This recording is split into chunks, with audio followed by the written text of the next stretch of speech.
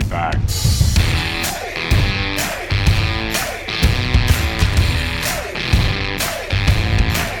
Get away from her, you bitch!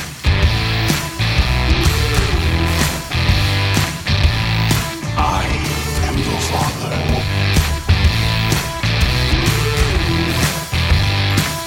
We all go a little mad sometimes.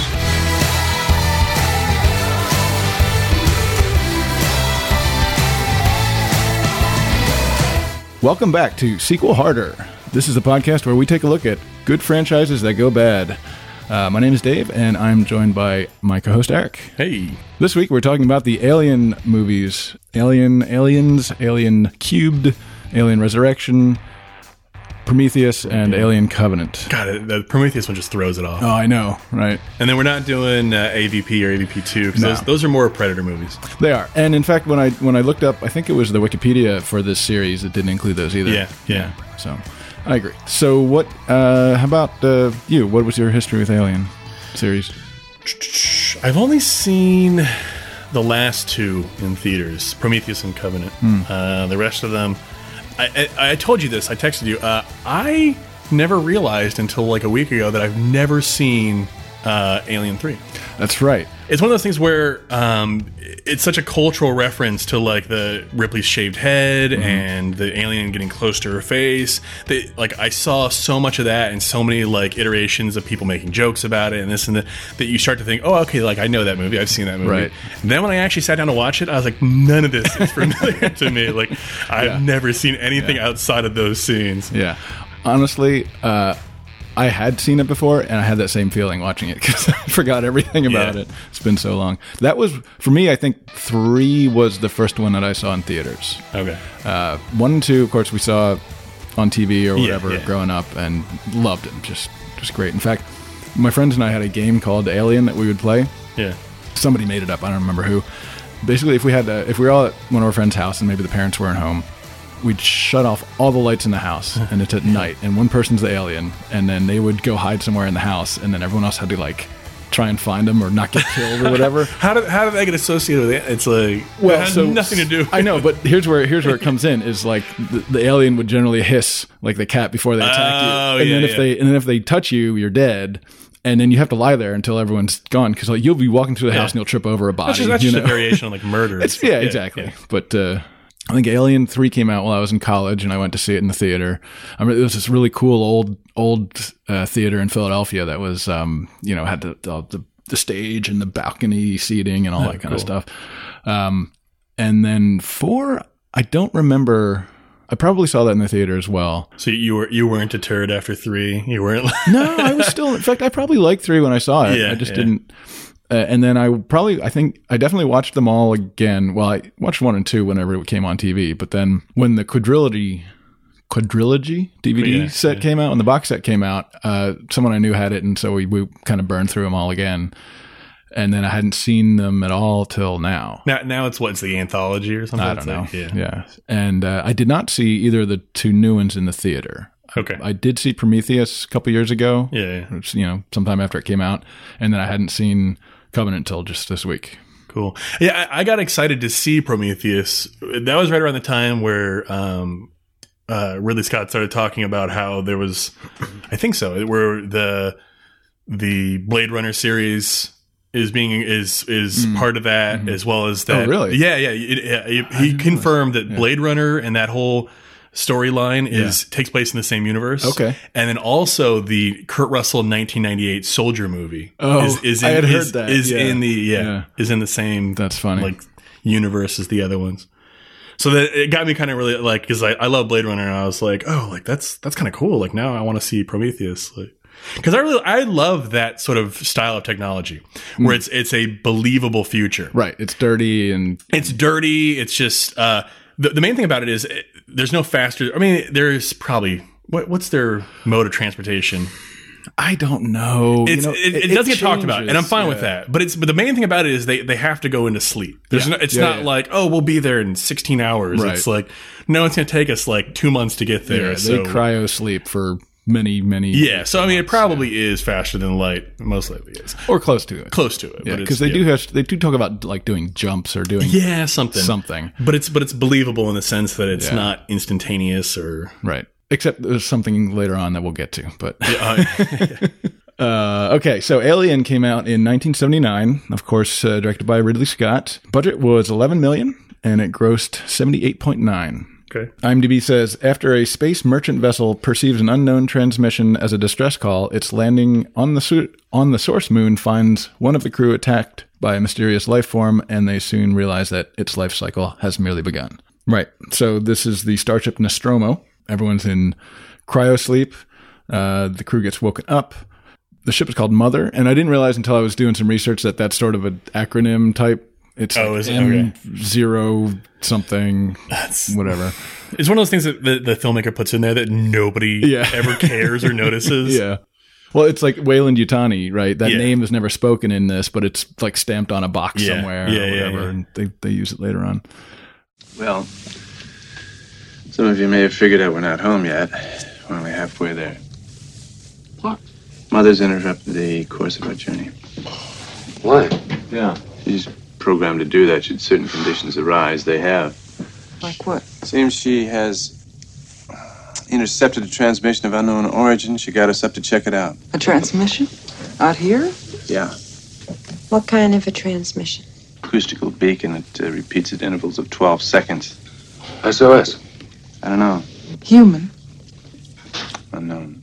So they get this transmission from a planet. They decide to go exploring. They find this alien ship. So this is not, as we learn in more detail later on, this is not the aliens' home planet. The aliens came here. There was colonists on here yet or no? I don't think it was colonists as much. I think what it was an engineer like ship that crashed because they got released or something. I can't fully remember what the. So they find the room with the alien eggs. John Hurt gets a face hugger. John Hurt's great in this. Yeah, yeah. And then against Ripley's orders, they get John Hurt back on board the ship and they put him in the med bay. It falls off sometime. When they try to cut it off, the blood's acid. So that of course becomes a big thing later. Eventually it falls off his face. He seems to be okay, but then the larva bursts out of his stomach at dinner. I really want to know if Ridley Scott intended the story that he did when he made the first one. What do you mean? Just like the acid blood, like all those things. Like, because they talk about in the later movies how this is like a bioengineered weapon. Like these creatures, they're essentially like created to be a weapon, right? And like it fits perfectly with the stuff put into the first. It's like acid blood. How much was he thinking about? How much was he thinking about? Like, well, this will come into this. It's, you know how like you look at George Lucas always talks about like regardless, like who knows how much of what he says he actually intended, but like there are some things that line up. He talks about the Clone Wars and the episode 4 and all this, and then it comes to fruition later. I just wonder if really Scott's intention was to make this one-off movie. Because there's a lot of mystery to it. There's like there is the second alien race that they don't really know about, and right. So I agree. Like, I think he definitely intended it to be like the perfect predator type species, and whether it was like naturally evolved or right, exactly. So, yeah, I don't know. So the alien runs away. The crew runs around the ship looking for it. Dallas goes to look for the alien to push it into the airlock, and he gets killed. Ripley's now in charge. I mean, and she's not. Later on, they made a mistake and called her a lieutenant, but she's actually a warrant officer. Yeah. So I didn't catch that until later. I don't think I even noticed. Yeah. And now that she's in charge, she can access the computer, and they realize that the instructions are to recover the alien and bring it back. I love the androids. Oh, in this. Yeah. It's just it's so perfect that they're indistinguishable from humans. Mm-hmm. I mean, I guess it plays right into Blade Runner and all that, but it's... Oh, yeah. So is this supposed to be before or after Blade Runner? Do we know? After. I think Blade Runner takes place in like 2030. Yeah. Oh, actually, right, because the new one was 2049. Yeah. And this is like 21... Or Blade Runner might even be like 2020 or something. Yeah. And and this is supposed to be like 2050 or 2060 or something. Was it that early? I thought it was later than that. Oh. It starts making... Well, because in the second one, she wakes up, 60 years later or something. It's 21 something. Oh, so it's, right. So that means the prequels are around Blade Runner time, could be. It might be the difference between like 2050 for Prometheus and like 2080 or something for Alien. I can't remember. So Ripley saves Jones the cat. She figures out that Ash is a android. Yeah. And just blows him up. And then I love that scene when she puts his head on the table and turns him back on to get answers. Yeah. And he's like just twitching and. Ash, can you hear me? Ash!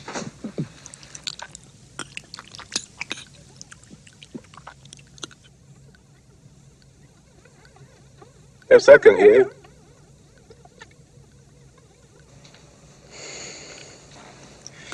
What was your special order? You read it. I thought it was clear. What was it? Bring back life form. Priority 1. All other priorities rescinded. There's a damn company. What about our lives, you son of a bitch? I repeat, all other priorities are rescinded. How do we kill it, Ash? There's gotta be a way of killing it. How? How do we do it? You can't. Bullshit. You still don't understand what you're dealing with, do you? Perfect organism. Its structural perfection is matched only by its hostility. You admire it. I admire its purity.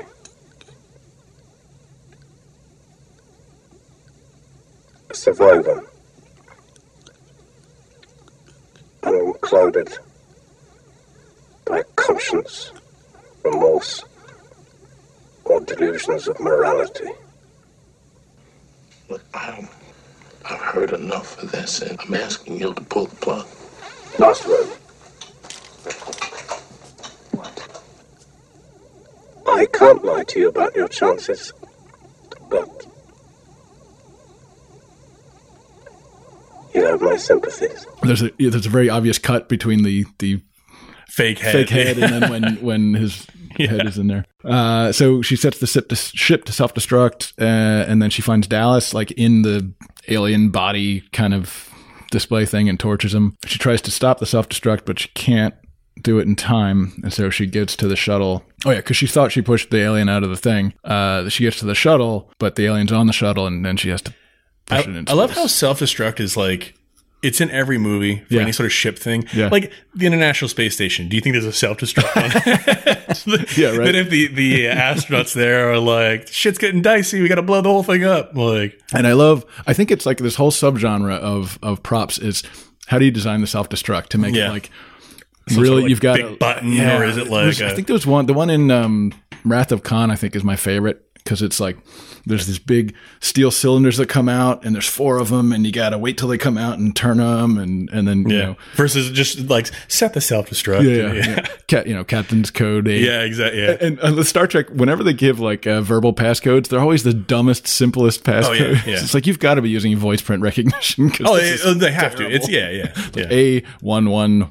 Well, except for that one time that it was like TNG where like Data gets control of the ship and uses Picard's voice and issues like a 64 character code to like lock out in the ship or something. It's like this long sequence of like 776275. Yeah. All right. So let's talk about this movie. I noticed one thing when it's a great opening because it's a very creepy, right from the opening titles. It's just the music and the tone are a horror movie, not like a space fantasy movie. And then we're following the camera through the ship as it's going toward the cryo chamber, and the door opens for the camera. It's like nobody's walking. It's like the door just opens. That's funny. People smoke in the future on spaceships, which I'm sure they don't on the ISS. Yeah, well, I mean, I don't even know what the oxygen level would be. Oh my God. There. Yeah. So, Right. Yeah. So that's the other thing about, and it like you said with Blade Runner and this movie and even the first Star Wars, that feels lived in. This is a mining ship. These people have been doing this job forever. Yeah. They've been out in space and they know what they're doing, and it's like old hat to them, which is kind of neat. I mean, it's a real, like I said, it's a realistic future in the sense that like shitty people are in space. just as much as there are. It's like, you know, you look at other series and it's like they're whining about union, you know, stuff and wages. And, exactly. And this is just like almost like oil miners in space or totally. Like they're dirty and they're smoking and they're The tech though is so dated. I mean, it's all I know. Yeah, what was great. It's beautiful, but it's like, okay, this is a 1970s movie. It's like blinking lights and especially in the second one. There's it was in the third one. When the crew shows up at the end to like, or the what is it, the medical officers and all that stuff. There's some guy with like a JVC like camcorder. Yeah, totally. That was like things enormous. It like uses like VHS tapes. Like, right. I was like, really? They're at this point in like the third movie. They're what, like 70 years in the future, something 80. Like it's that. Like, and they're using this 1990s technology. 90s technology, yeah. And then, of course, they suffer from prequel syndrome because the two latest movies are just beautiful, sleek tech. Yeah. That's you can never get away with that. No, yeah. I guess it makes sense. It worked in Star Wars in the sense that, you know, it's sort of everything kind of falls apart once the Republic breaks down. That it's just sort of not as fancy as it used to be. Yeah, and I'll buy that. Yeah, I'll buy. Yeah. But not in this where it's like technology is supposed to be progressing and they can do all these like crazy things. I had a video game called Alien for the Commodore 64.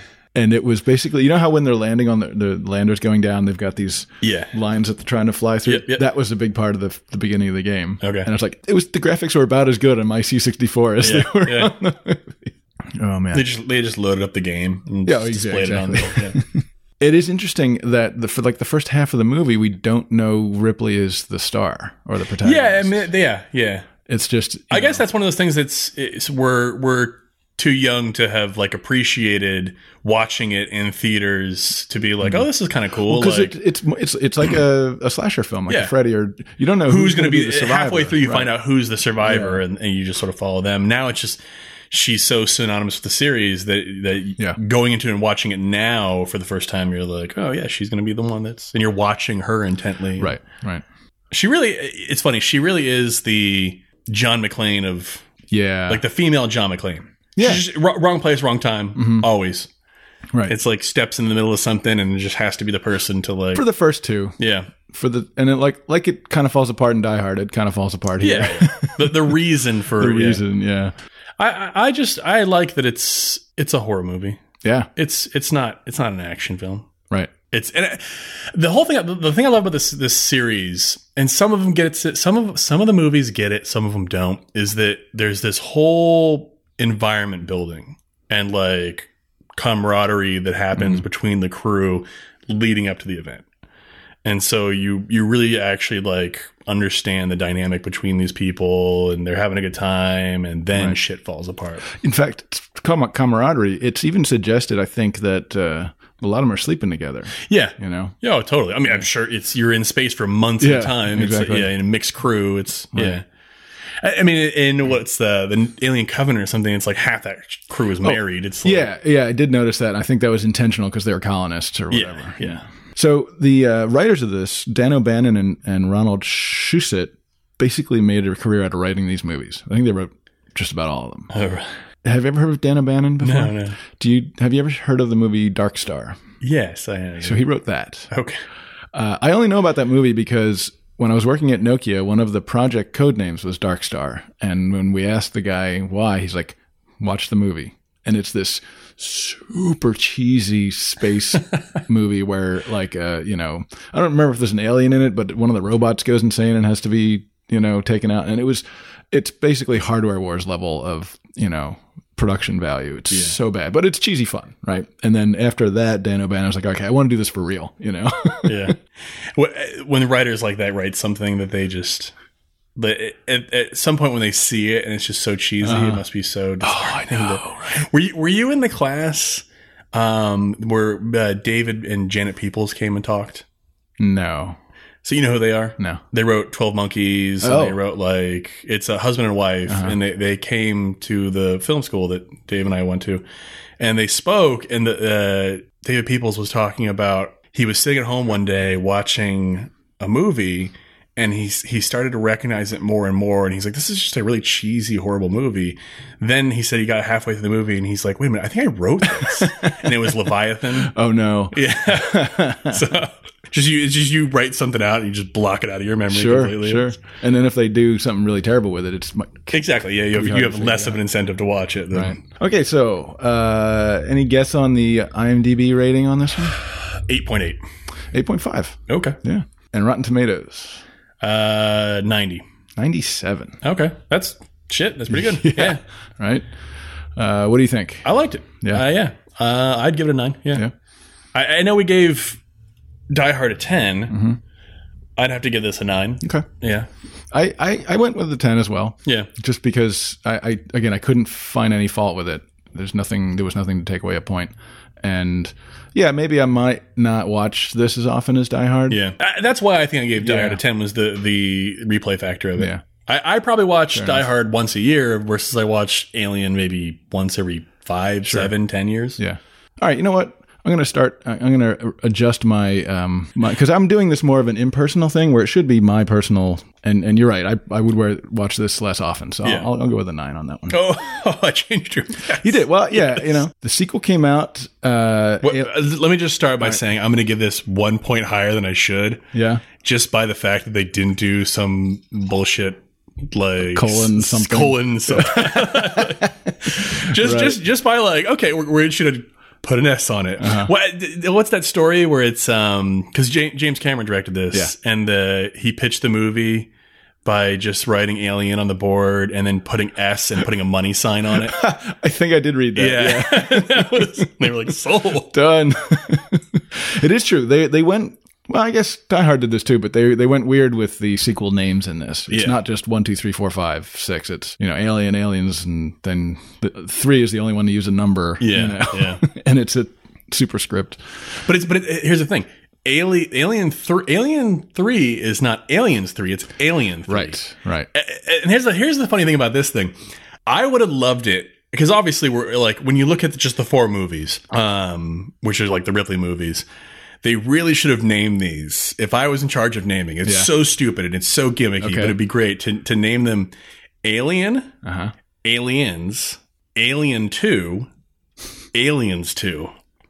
Because the first and third one only have one alien, and the second and fourth one have multiple aliens. Oh, I like it. Yeah. Yeah. That wouldn't have been confusing at all. It would have been super confusing, but it would have been like great, like just great story. No, it does makes sense. That's good. I like it.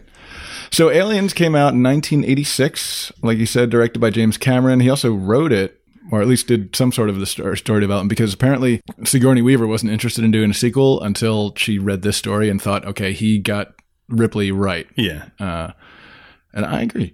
Yeah, no, it's her story in this, in all of them, is I enjoy it. Yeah, I mean, they got a little weird in the third and the fourth one. But budget was $18.5 million, and it grossed $85 million. So pretty close, similar to the first one. Yeah.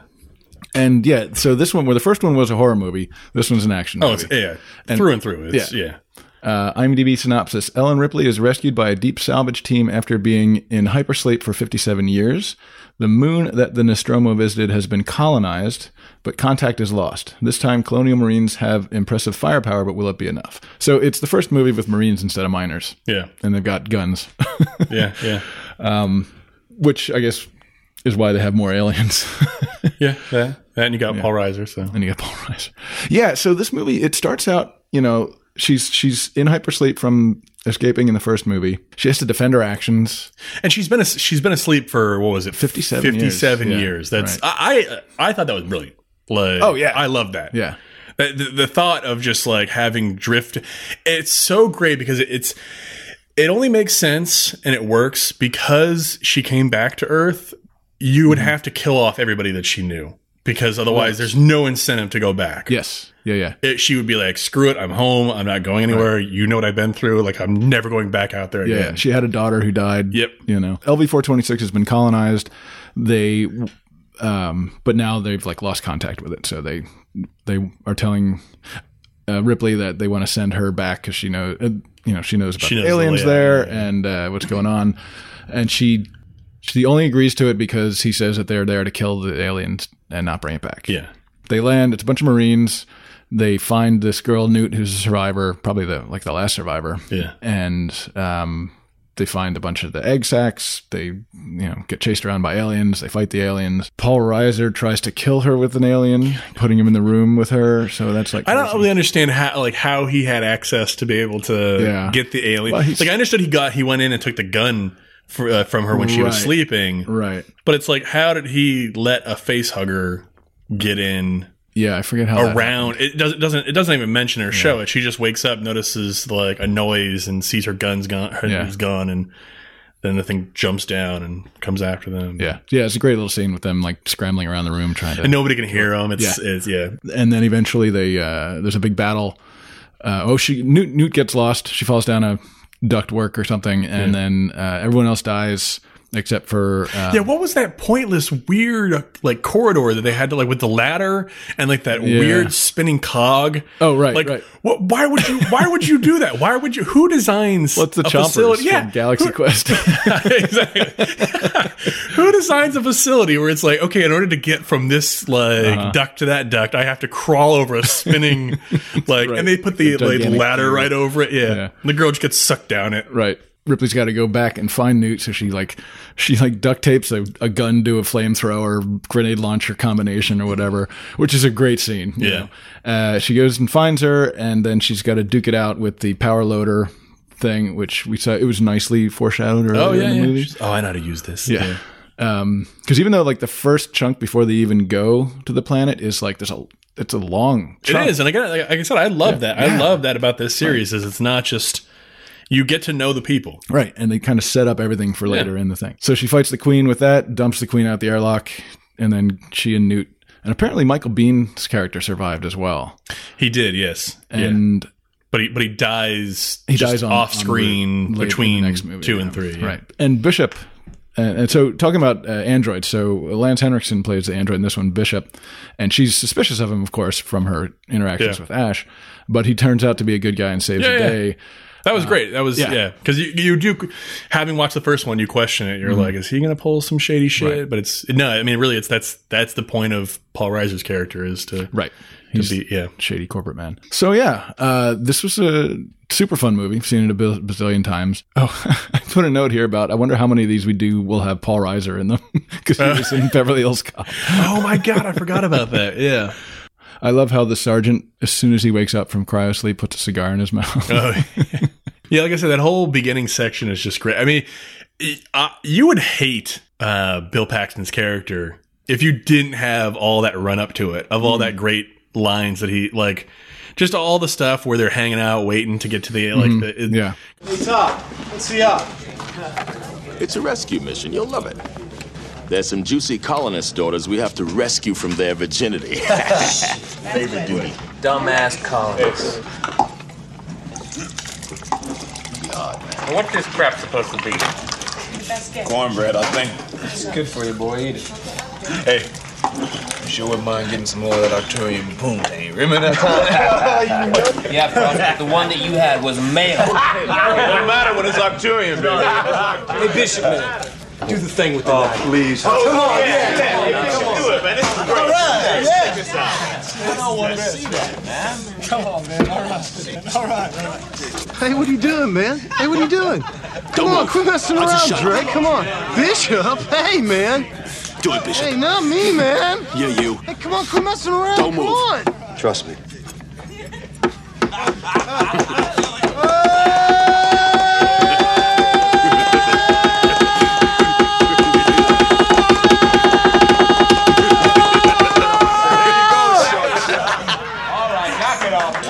Thank you.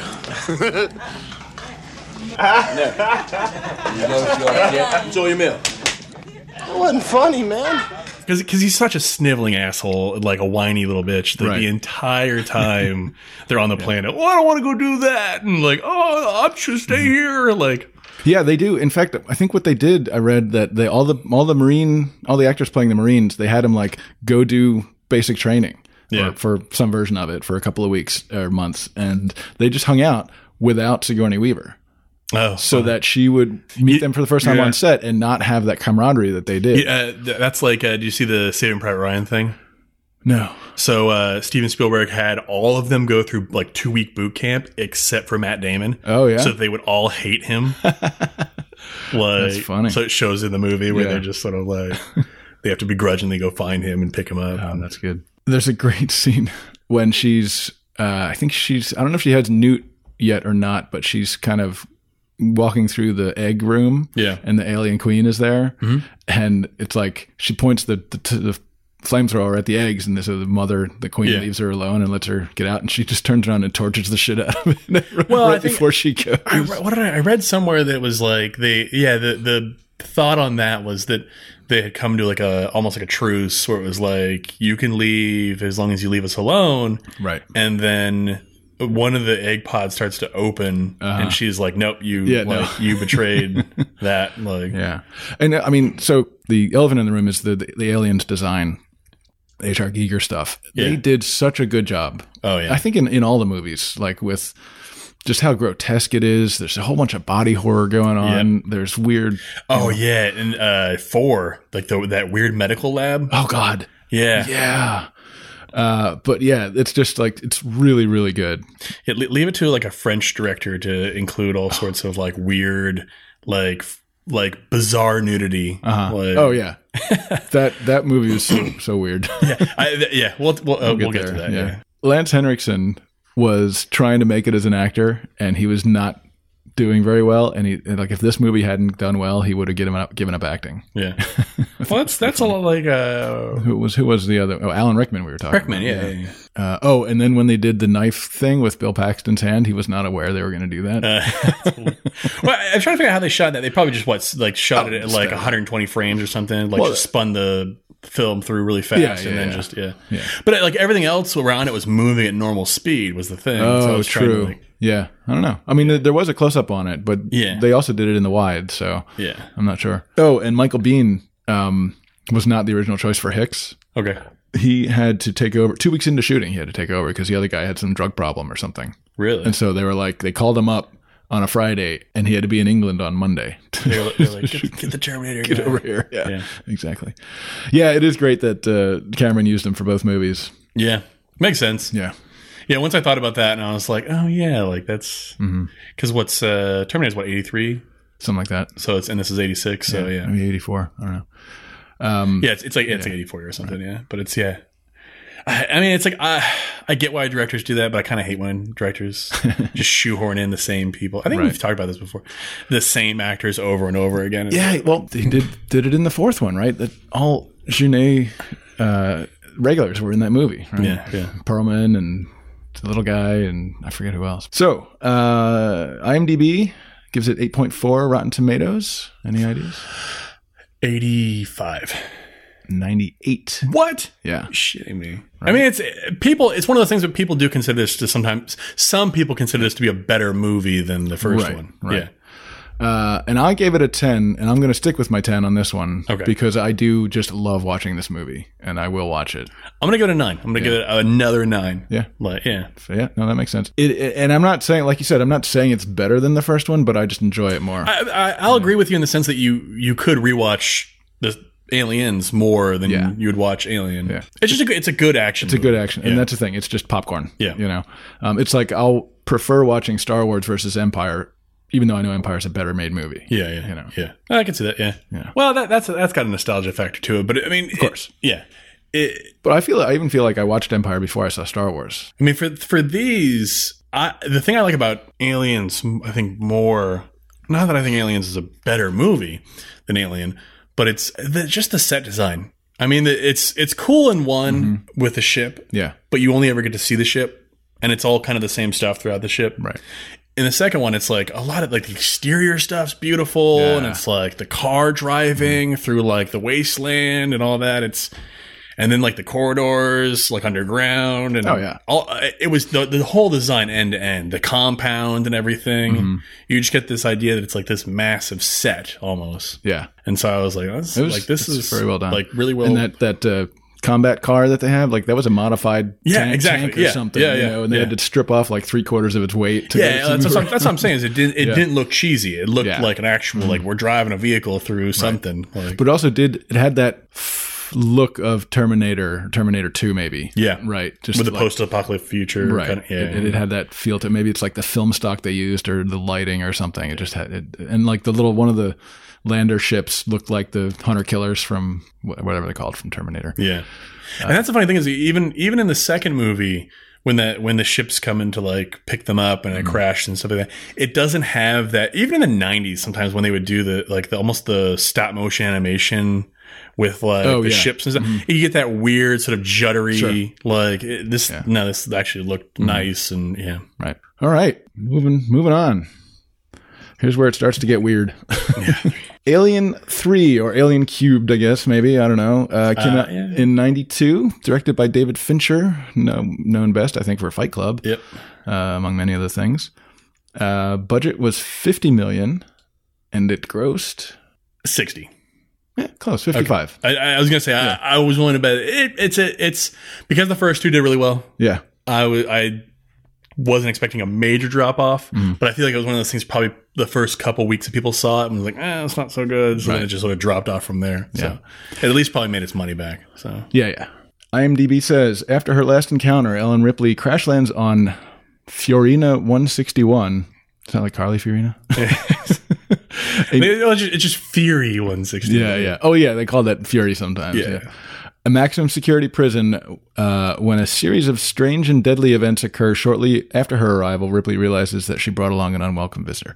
Like, how do these aliens keep hanging on to the escape pods? I don't know. That's the one thing about this whole series that pisses me off. Is like, there's so many times where you're like, there's no way that thing could have gotten from like it beat them. It's almost like the alien was like, oh, like I got to get ahead of them. Yeah. Like I know where they're going. I'm just going to run straight there and wait for them. Right. Yeah. Rather than actually trying to hunt them down. Yeah. So this is really weird. And it doesn't feel like a Fincher movie.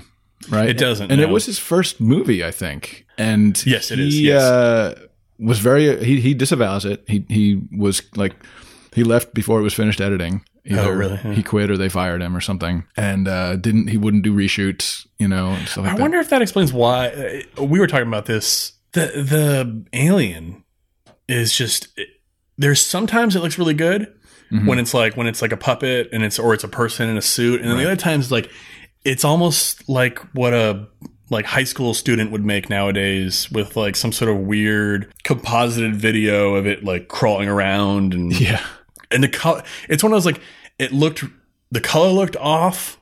Like it was like a bad green screen with like the color was off. It was really like the crushed down deep dark the luminance was completely different and the motion to it was off. It was just it looked so bad. Yeah, the look and feel of this movie is very different from the other one. Well, I just mean the alien. The rest of the shooting of it is okay, right? But the alien just looks terrible. It looks it's almost like they shot the alien on a video camera. Yeah. And then composited that onto film. Okay. It looks they look incompatible from each other. So she lands on this prison planet, which is really weird. And that was another thing that it was originally going to be some sort of monastery, but they scrapped that idea like halfway into filming but they kept the religious angle. So all these prisoners are like what they call double Y. So they don't have an X chromosome. That's a thing. So that's a real thing. Is it a thing? Yeah, it's a real thing. So and they've done a study. I remember reading years ago that it's not the majority in any way. Yeah. But there is a significant amount of people in the prison population that do have double Y. Oh, that's interesting. I guess it does. It has a tendency to make people more like aggressive and more violent behavior. No, I can see that. So this is all these hyper aggressive men, and they're, I guess and I guess it turns out that the prison had become sort of converted into like they were going to give up on the colony, so they just said, okay, it was like a lead colony or something. They're like, here, just do whatever you want to do, So they're kind of free to roam about. They're not in cells or anything, but they've adopted this religion led by Charles Dutton that kind of keeps them from like killing each other. I think is the idea. Yeah. And now since Ripley lands, they're like, oh shit, a girl's here. Yeah. This is going to freak us all out, right? Because they're hyper masculine. Now you're saying that it's funny that you're saying that religious aspect came before. That was their first. Yeah. That was their first. That's kind of funny. Yeah. And I thought it as being some sort of like, okay, well, this explains why they just don't like violently attack her the moment she lands. Right. Like this group of male prisoners that have been stuck on this planet for like years. And it does explain that. It does, and I thought it was more of a byproduct of like, okay, we want this prison, but when she lands, we're gonna need a reason why they're not like going out of their mind trying to and this apparently this whole thing was plagued with story changes the whole time, so it was just like a mess of a production from beginning to end. So the alien kills a bunch of inmates. As we mentioned previously, Michael Biehn and Newt died in the ship, and they do an autopsy on Newt, but the actress wouldn't come back, so they had to use someone else who was like her size. Yeah, that's really weird. I wondered about that. I actually didn't look it up, but I was like... And Michael Biehn would have nothing to do with it. They wouldn't let him use his likeness in the movie. There's a doctor there who's it's funny that's all post Back to the Future 2, where... You know that story? No. Okay, so Crispin Glover wouldn't come back. Right. There was a dispute, so they hired another actor. Right. Jeffrey Weissman. Who we know. Yeah. And he basically, they put prosthetics on him to make him look like Crispin Glover. And then the studio got sued. And after that, you were not allowed to use the likeness of another actor without like them being compensated or their permission. Right. Charles Dance. Yes, I love him. Fantastic. I love him. He was on Game of Thrones. He looks so young in this. Yeah. Well, I completely forgot he's in. Now that I love is Last Action Hero. Oh, with Arnold Schwarzenegger. Yep. I think one of his perfect roles, other than Game of Thrones, is. You ever read any Terry Pratchett? No, but I know about it. Yeah. So they've made several of his books into like TV movies in England or whatever, and there's one of them. I forget which one it is, but because his character is in a lot of the books, but the character is the patrician of the big city of Ankh-Morpork. Yeah. And Charles Dance plays him perfectly. Really? He's just this perfectly buttoned up British, like, I'm in control of this whole city, and and he can destroy someone with a look. It's just he's perfect for that. And so he plays the doctor here, but he's also an inmate. Yeah. And he and Ripley end up. Yeah, that's such a funny thing where she's the one that brings it up. She's like, I've been asleep for 70-something years. She seemed to do it just because he was asking personal questions. Yeah. Now that I've gone out on a limb for you with Andrews, damaged my already less than perfect relationship with that good man, and briefed you on the humdrum history of Fury 161, can you not tell me what you were looking for in the girl? Attracted to me. In what way? In that way. Very direct. I've been out here a long time. Is that right? And I was like, she fucks him just to get him to shut up. Yeah. And then he gets killed by the alien, and they I know, I kind of felt bad about that. Like I said, again, I didn't watch this one before, and so this was the first time I watched it, and I was like, I really liked him. I know, he was the best character. Yeah. They eventually trap the alien in this vault, and then some idiot lets it out. Yeah, I know. The other thing was like the 85, the guy with the IQ of 85. Yeah. Like, they kept playing him out like, oh, he's so stupid. Like, no, he's not, actually. I guess that was kind of the joke about it, but it was just like I felt like the other people around him were stupider than he was, and they were all making fun of him. It's right. Yeah. So the alien someone lets it out, and then the Weyland-Yutani corporate rescue team shows up with another copy of Bishop, and he's there to like. Well, no, that wasn't a copy of Bishop. That was the original. The guy who created them. Was it the guy? I thought it was another version. No, I looked this up. He's something Weyland. He's one of the. Interesting. Yeah. Yeah. That's right. He was the original. Right. Yeah. So he's human. Right. So he's. Oh, okay. Yeah. So they're trying to. They don't even care that much about the alien at this point. And I forget if the alien dies before or after they show up, but they know that Ripley has the queen inside of She has like a queen baby. Oh yeah, they don't want the inside alien. her, They want the queen. Yeah. So they end up killing the alien. They try to put it in the molten metal, but that doesn't work. Yeah, that's so stupid. I know. The fact that you can shoot it with a gun. Yeah. And then they submerge it in molten lead, and that it was buried by probably 30 feet of molten lead. Yeah. And then it just jumps out completely intact. Yeah. But then they kill it with like halon or some fire extinguishing bullshit. Yeah. Which was dumb. Which I guess they use later on, that cold is bad on the aliens. Yeah. But then, much like Terminator 2, Ripley is like, well, I don't want you having this queen that's inside of me, so she jumps into molten lead. Very weird, messy movie. It would have been funny if this was directed by James Cameron, right? I know, right? Like, that's how he ends his movies. Yeah, exactly. He just takes the star and dips them in liquid magma. Yeah, exactly. Oh, Pete Postlethwaite was in this. That was kind of cool to see. Who's that? Oh, yeah, okay. Yeah. He was named David. Oh, and speaking of names, the androids, they start Ash, Bishop. There's a third one that's named with a C, I forget, and then there's David in Prometheus. Yeah. So there's following this alphabetical thing in the movies. Noticed that, yeah. Except then the new one is Michael or Walter or something in Covenant. Oh, yeah. And they just break it all. Yeah. Well, Yeah. I mean, he's just so far down the line. Right. But that's the funny thing about it, though, is it's like between Ash and Bishop is like 70 years. Right. So it's they just stop lettering them. Yeah, I think it's more just for the movie. Not of course, but yeah. Yeah, so we talked about the famous shot of her with the alien up close to her. And did we know at that point why it wasn't killing her, that she had the queen in her? I can't remember. She takes... She knows. She mentions it. She goes onto the ship and does a CAT scan of herself or whatever to figure all that stuff out. But whether or not she it comes to attack her and stops. Yeah. I can't remember if I'm trying to think how long after that before she theorized this whole thing of like, you don't want to attack me because. All right, and so the reason they did the autopsy on Newt was because she thought that Newt might have gotten impregnated by the alien, but it turns out it was her. And it was like it was so messy in the beginning about showing the cryosleep room and who was where and what was going on. And I totally get why they killed off those other characters. It would be a nightmare having to deal with multiple, like a child and then the soldier, Michael Biehn, the soldier, and it's like it's a self-contained story. Yeah, exactly. Yeah, and there was a lot of people just arguing about what to do. The whole second half of the movie was like, we should do this. No, we should do this. Oh my God. Yeah.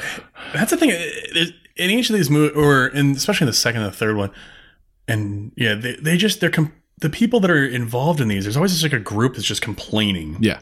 There would seem to be a lot in this movie. Well, and then the next one too. Yeah. And I didn't care about any of the characters. No, I couldn't even keep their names straight Yeah. And there was much less, since like you said, there's only one alien and we're not on the planet 426 anymore. There's no babies. There's no room full of eggs. Yep. There's like one bit of H.R. Giger in here. Yeah. The alien. Yeah. know? And even then, like I said, it looked terrible. Yeah.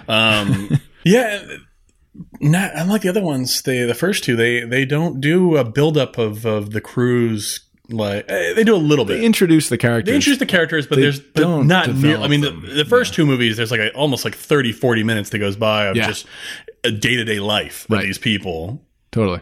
Before you get into like, okay, shit's going down. Yeah. Rennie Harlan was supposed to direct this. Really? Yeah. But he left to do Die Hard 2. Yeah. I think he got the better. I guess so. Better gig on that one. Yeah. Yeah, this was a mess. It was kind of all over the place. I gave it a 4. Who was the director again? Fincher. Oh, you're right. Why am I? Oh, man. I mean, you'd think, I don't know, getting an chance to do an alien movie is a great opportunity. Yeah. But also getting a Die Hard movie is a great opportunity. Well, especially because that's the interesting thing about this movie is that first one's 79. Yeah. Last one's 97. That's like 18 years of, Well, so it is like Die Hard in that they like, well, it's been 10 years. Yeah, let's do another one of these. Yeah, but what the funny thing I'm saying is like, so David, I could see where David Fincher comes in because you look at the first two movies, 79 and then 86. There's between 86 and then what's the third one? It's 92, 93? 92. So it's about, okay, so at least from between 2 and 3, it's 6 years. David Fincher comes into this and goes, oh, look at the careers that Ridley Scott had, and look at the career that James Cameron's having. Like, this could be my vehicle to launch me into. Then you get there and you start making it, and you're like, the story's not great. The studio was interfering the whole time, and it was just a bad experience. And the only reason that he kept going and got better was there was somebody at a different studio who hated the people at Fox and knew that they would have fucked him up with this. They hired him to do whatever his next movie was. I forget what it was, but they gave him that chance, which then led to everything else that he's done. Yeah. What did he do after that? 7. Oh shit. Okay. Right? Yeah. For some reason, I thought that was After Fight. Okay, yeah. What's that? 97? 98? 7 was 95, so 95, pretty close. Geez. Yeah, and Fight Club was 99. Zodiac 2007. So I give it a 4. What do you think? I want to go. I like. Here's the thing. On paper, the story sounds interesting. Didn't get executed well. But if someone said to me, if this was 1991 and they're like, hey, the next Alien's coming out, it's going to be her on a prison. Oh yeah, I'd be like, okay, that's Prison Planet movies are Prison great. Planet. That's great. I mean, it's going to be gritty and dirty, and there's people for the alien to pick off. So the story's okay. I still like Ripley's character in it, and it's still shot interestingly enough. It's not like just cookie cutter. I'd give it a 5. Okay. Yeah. Fair enough. IMDb gives it a 6.4. Okay. And Rotten Tomatoes, any guesses? 42.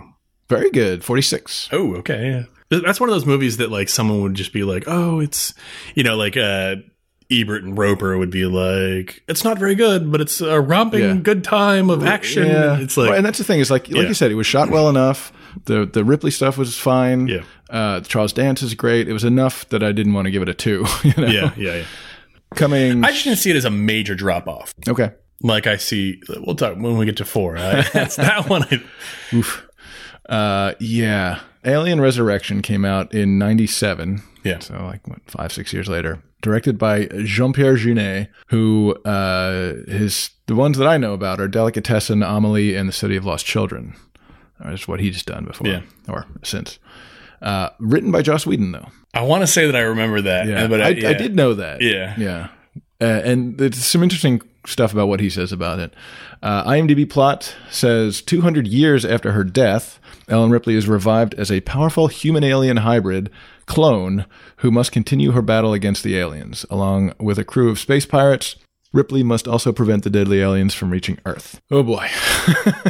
We start on this very Jeunet-style shot of a very close-up of what looks like an alien, but then it turns out to be an insect, and then... I hated that so much. Some guy squishes it with his finger, and then we're zooming out. This is all one long take, and we zoom out and back out from the bug, and now we see the guy, and it's the little person that reminded me of was I love the original Men in Black, except that opening. I hate that opening with that bug flying. Oh yeah, and then it gets squished by the car. Yeah. It's so stupid. It's just like this, where you're like, it's so pointless. It is pointless, and it's his style, right? So he zooms out, and then the guy, he takes his straw out of his drink and then uses it to blow it onto the window. It's like it's just a long, pointless. And it's got terrible 90s CGI. Yes. And you've now put that in the first 30 seconds of the movie. Right. It's like what a terrible way to turn people off to this movie. And you know how like Delicatessen has this very distinct weird feel to it. It's got a musical kind of vibe going on, and it's this gritty weird apartment building with these people doing strange things, and they all look vintage of somehow, right? And that's how this movie feels. It definitely feels like his movie. So, and then we cut from him to somewhere else. So we don't get back to this guy for a while. On this base somewhere, this military base, these scientists have created a clone of Ripley. This is where it completely goes off. I know. They've cloned Ripley, but that her DNA includes the alien creature inside of her. That is like definitely the first big 2 strikes against this movie. Is like none of this 10 makes strikes. sense. That doesn't even make any goddamn sense at all. It doesn't. Like, is part of the aliens thing that did it like somehow graft into her? Like, right. I don't. So they've been cloning her, and they finally get one that's viable, and it's the 8th one. Yeah. Did they intend to make 3 the end? I don't know. And then all of a sudden they're like, well, we wrote ourselves into a corner. Let's just come up with some crazy bullshit to get out of this. Yeah. Like, oh, we can make some more money if we do another Alien movie. Yeah, exactly. Yeah, this is crazy. So then Dan Hedaya is like the general in charge of this place. Yeah. He's probably one of the best parts of this movie. Yeah. Aside from his super hairy shoulders. So the... after you told that to me... you showed me that picture with it. Right. Yeah. When I was watching the movie, I was like, the entire time I kept just imagining in his space or his like jumpsuit, it's just rubbing around and how uncomfortable that must be. It's like, it's almost as like his clothes are just giving him like a noogie the entire time, like a rug burn on his like arms and his hairy shoulders are creating sparks with the exactly. Yeah, I just kept imagining. Oh my God, that was hideous. So this ship shows up, and it's Ron Perlman and a bunch of people, and they're like, well, IMDb calls them space pirates, whatever. They're like smugglers or something. And they I never got a sense of what they were or what their mission was. And Winona Ryder's with them. And but they also, it's like the guy who's in charge of them kind of knows the ship captain. They have some sort of familiarity. They have a relation. Oh yeah, the ship captain. It's what's that guy? Michael something. I love him. So it's like if they're pirates, this guy knows that they're pirates. Right. It's like a government military science installation, like off the grid, and buying cryo frozen people. I forgot about that element. In experiments. So it's a black ops site. So he says, "All right, you and your merry band of."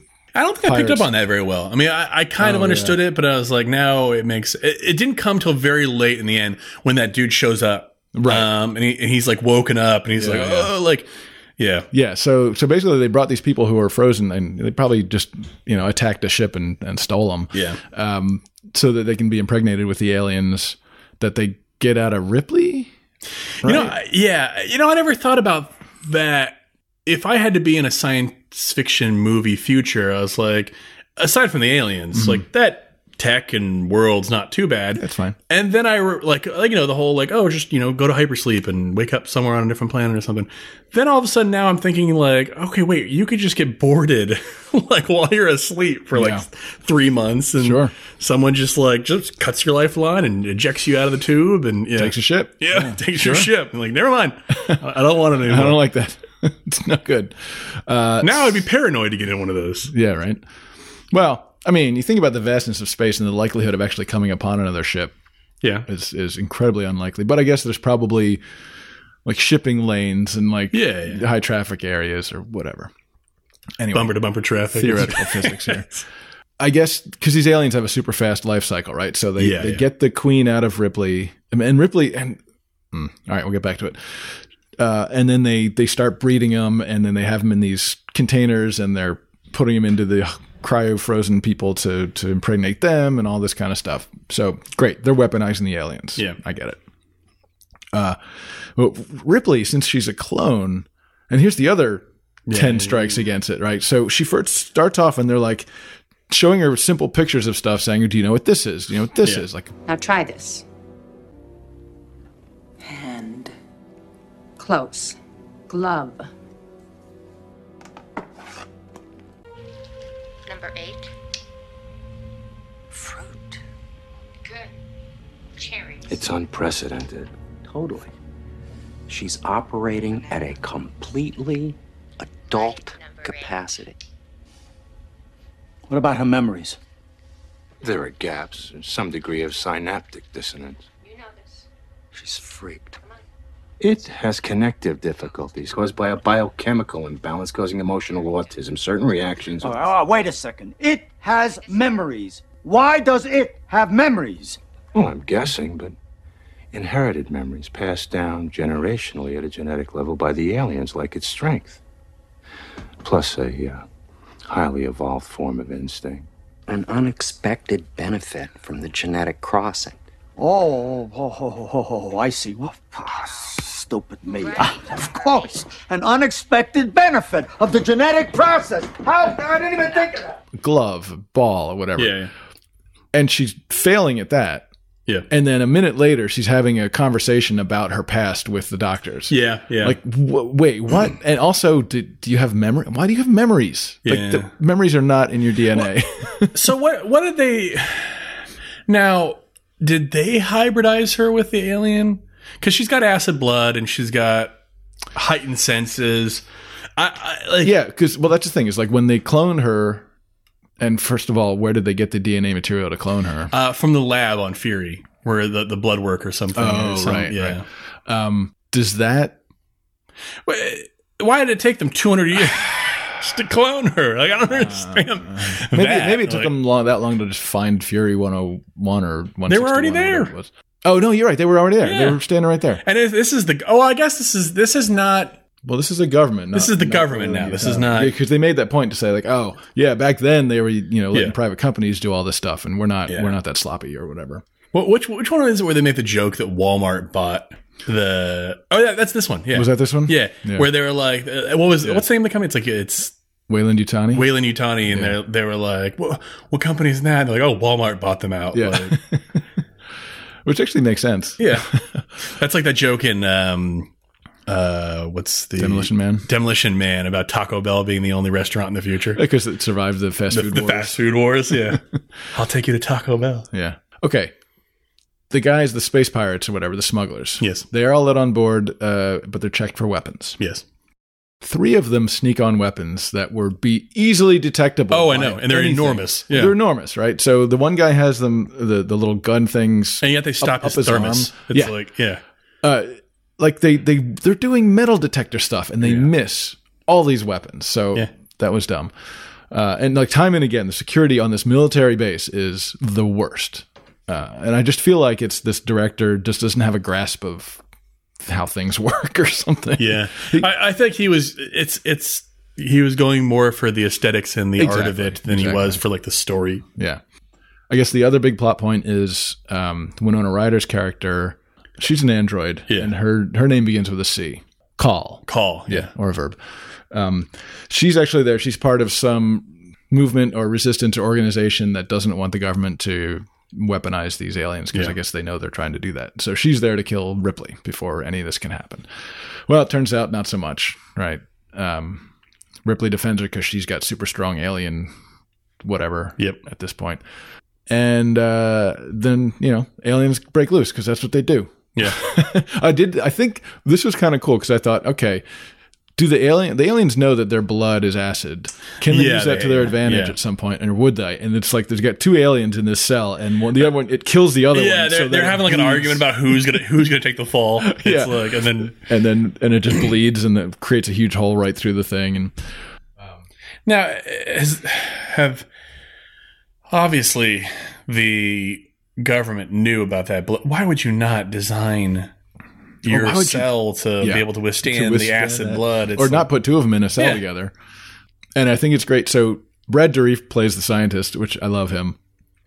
And they've got this little button that he can press that'll shoot cold halon on the aliens to punish them or whatever. And the alien learns about it. Like it watches him push the button and has it happen. And so when it gets out, it turns around and uses the button. So it's like the aliens are like tool users now at this point. It's weird. It's weird hearing his voice in this, and then like his voice is like, this must be his natural speaking voice. And then you listen to like Child's Play, and it's so much deeper. It's like yeah. It's like slower and deeper, and this it's like higher and faster. So then of course the aliens are chasing everybody around. They got to swim underwater because the compartment's flooded to get to the other side. They've got one of the scientists with them, and he ends up betraying them and like locks the door and shoots Winona Ryder. It won't break. Give me your weapon.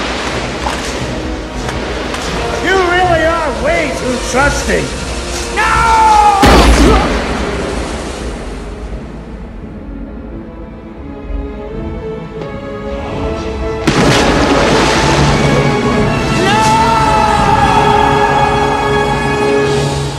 But she turns out to be a android and survives. Somehow he gets onto their ship, the Betty. I don't know how he got there. That weird scene of like them trying to like escape, and then someone just throws the grenade in the. Oh, that was great. Yeah. So at some point, because it's a military base, the military, they're all evacuating because they're like, fuck this, we're out of here. And a bunch of soldiers jump into an escape ship. Yeah. And an alien goes in after them. And one of them's like, oh, forget that. And he just throws the grenade. Screw them all. We're not letting that thing get out of here. Yeah. But then, after the doctor shoots Winona, she falls back into the water that they all swam through. Yeah. And then he goes out the door and locks it behind him. And somehow she opens it from the other side. Like, how did she get there? I thought the only way through was here, but whatever. Then the guy who was infected, who's with them, kills that guy with his chest burster alien. Like, he kind of hugs him and the thing just goes right through him. So there's some clever aspects to. But now there's like a big queen hyper, the one that got out of Ripley or something. Yeah. And she gives birth to this half human alien baby thing. That thing. Did you see the original design concept for it? No. On its chest, it had both male and female genitalia. Oh, geez. It had like this like hanging penis coming off of it with like this like vagina underneath it. It's so weird. Yeah. And I think they even made it. Really? And then had to like almost like digitally alter or paint it out or something. Oh, wow. Yeah. This one is probably the most disgusting. Oh, he was so gross looking. So not only you have this half human alien thing, you had, like you said earlier, all the previous clones that didn't work out. Yeah. They were all in jars. And there was this one that was like almost human, but still had all these crazy deformities. And she was like, kill me, Yeah. That was great. And then there's this weird scene where Ripley is like snuggling with the queen. Oh my god, yeah. I was so creeped out by that. Yeah. And then she's like trying to like not through a hole or something. She's like trying to like motion call to do something. Yeah. She's like petting it and god. Then she like whips her blood onto the Oh, right. onto the window. Oh, because they're in space and it's Yeah, and it cracks open. And the only thing I don't understand is like, so the ship makes it to high Earth orbit. That was the other thing, right? You think that the government would just be like, we can't make contact with this thing coming at us. Let's just blow it out of the sky. Well, there's a couple of things about that. First of all, I thought, they were on this like remote outpost planet, but they were still in our solar system. Oh, yeah. Right? Yeah. Out beyond Neptune or someplace. Something, yeah. They got to Earth in like 2 hours. Oh, I know. Like, well, maybe there was, I don't know. Yeah. And then they were like, oh, we got to stop the alien from getting to Earth. But they also said earlier, it's like, oh, Earth's a shithole at this point. Yeah. And then when they do land on Earth, it's a shithole. It's like Wall-E world, right? Yeah. And I'm like, why bother stopping the alien? There's nothing here for it to infect. It's like, there's nothing. So none of that made any sense. Remember, we talked a couple episodes ago about the shot with the basketball? Yes. And like you said, it was real. She actually sunk it without looking behind her, and they had to cut off a Ron Perlman. But that was like the 48th take or something. Oh, yeah. I didn't think it was anything. Yeah. They just weren't expecting her to make it. Yeah. They were just going to digitally put in the basketball, but she made it. Right. And she's like, let me do it one more time and I'll get it. And because she hadn't made then, they were going to do that. Yeah. She initially refused to do the movie, but relented when, quote, they drove a dump truck full of money up to my house. Yeah, I can see that. What do you know what she got paid for that? No, I don't know. Probably... was this 97? Probably like 4 or 5 million. At least, I would think. Yeah. Because even in the 90s, like the top 10 earners were making 20. Well, yeah, making like 20 million. Yeah. The director, Junet, spoke almost no English at the time. And I think that must have been so frustrating to. And it shows because for whatever else direction-wise is going on, the performance of the actors. Yeah. Especially like the maybe English as a second language actors, like the guy in the wheelchair, it's really weird and fake and just clunky. You know? And an English speaker would have recognized that. Now, does he? So he obviously he might not be proficient in speaking, but is he even like how well does he understand English? Yeah, at that point, to where they're reading these lines, he's like, okay, good, I got what I wanted. Like, right? Did you? No, even like Perlman and the other actors, like they were giving not great performances, and they're all great actors. Yeah. But so the director's like, yeah, sure. Did they say the line right? Okay, let's move on. Yeah. Right? Was everything said right? Yeah. Okay, the budget. And I subconsciously noticed this, and then when I read this, it made a lot of sense. I'm like, there's a lot of close-ups in this movie, right? Mm-hmm. And like super tight close-ups. Yeah. And the reason is the budget was so low, they just did not have the sets to do what they wanted to do. So they're just like, all right, just cut in there. 20 something million or 75 million. What? Yeah. How do you not have? I know. In 1997, $75 million. You don't have enough to make sets, rooms. I guess they blew it all on whatever on Sigourney Weaver. Yeah. So they literally drove a dump truck of money up to her. What do you think it made? 35. 47. Okay. Yeah. And that was the end. And I noticed this because they were doing so many close-ups. I noticed that, you can see the shape of the key light in the actor's eyes usually, right? They had this weird hexagonal ring light. I kept seeing that and it kept being like, I hate this. I hate that I can see that. I hate that like the halo lights. That little, It's like what you see in music videos now. It's everyone's ring lights. Yeah. I hated it. Right. It's terrible. So the script, as we said, was written by Joss Whedon, and he said that apparently they didn't even change that much from it, but the way they executed it is so different than what his intent was. So like they just reinterpreted the words on the page because, Joss Whedon, Buffy, Firefly, all this stuff is very peppy, sort of cool dialogue and all that kind of stuff. And this movie was meant to be a sort of a lighthearted thing like those other things he's done. And they just went dead serious with it. Yeah. And that can work sometimes or not. I mean, did you ever see the thing where, speaking of Sigourney Weaver, Galaxy Quest was originally written and shot as an R movie? No, really? Yeah. Huh. And she said that that Tony Shalhoub is obviously high throughout the entire movie, but they cut all references to it. Oh, really? Of him actually being high. Yeah. And then like they're constantly cursing that they would have to like dub over or like obscure the shots or she said that like somewhere there exists like a hard R cut of the I would love of to the see movie, that. But like they'll probably never release it. Huh. What do you think of this movie? Worst of the bunch. It's just incoherent. Yeah. The plot is lame and stupid. Like I said, I like the premise of the third one. Yeah. The fourth one, no, nothing about it. No. It's just terrible. It's an illegal space operation and then the ship's going to fly to Earth and they got to blow it up. It sounds like a terrible, terrible science fiction movie. Yeah. I don't have anything. I honestly don't have anything else to say about it. What do you like you said, they've got a bunch of good actors. Yeah. Terrible performances. Yeah. The story's bad. I guess the alien work is better, but I mean, I'm still just really creeped out by that human alien hybrid that ends up killing its own mother. And right. I'd give it a 3. Yeah, I agree. Yeah. Yeah. I mean, the only reason it's not lower is because I do kind of like the grotesque stuff that they did. Yeah. That was kind of neat. They really went somewhere with it. And the cast was, yeah.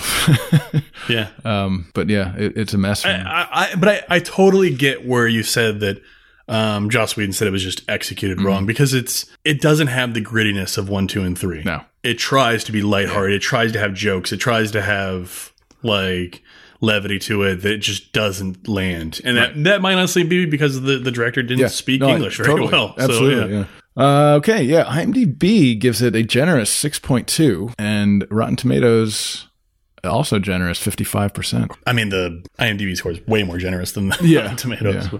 Next up is Prometheus.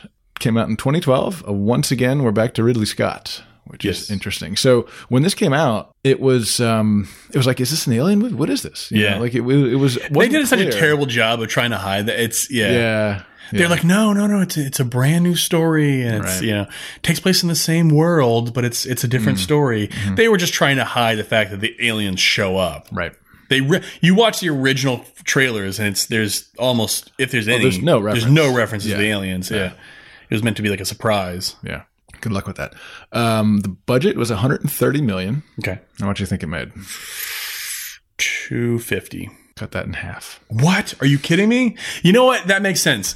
Because when they made Alien Covenant, it was originally supposed to be a Prometheus sequel. To where Shaw goes to the engineer's homeworld and speaks with them and learns about their history and their past. But then they were like, that angle's not really working. Just make an alien movie. Yeah. That makes sense. Yeah. $126 million. So, I mean, it's surprising if they even made another one. Yeah. You know what? In retrospect, now that you said that, I remember that it didn't do very well at the box office. He's I'm reading about it. He's like really intent on making a couple more of these, Yeah. So, I mean, it's sort of it's funny that, Cameron's not too hot on like continuing the Terminator. You know what I mean? It's like, No, but I thought he was now. He might be now. Now, but it's, like, yeah, because so 3 and 4 Terminator. Well, we'll get to that when we do that series. Yeah. But I read recently that he wants to do another Terminator that ignores everything that came after 2. Which that works. It's fine. Yeah. There's timeline fuckery all the time. Yeah. And you've got your CG Arnold, so just throw him in there. Yeah. Could you do? I mean, they've done it, but could you really do another Terminator without Arnold? No, you can't. Yeah. No.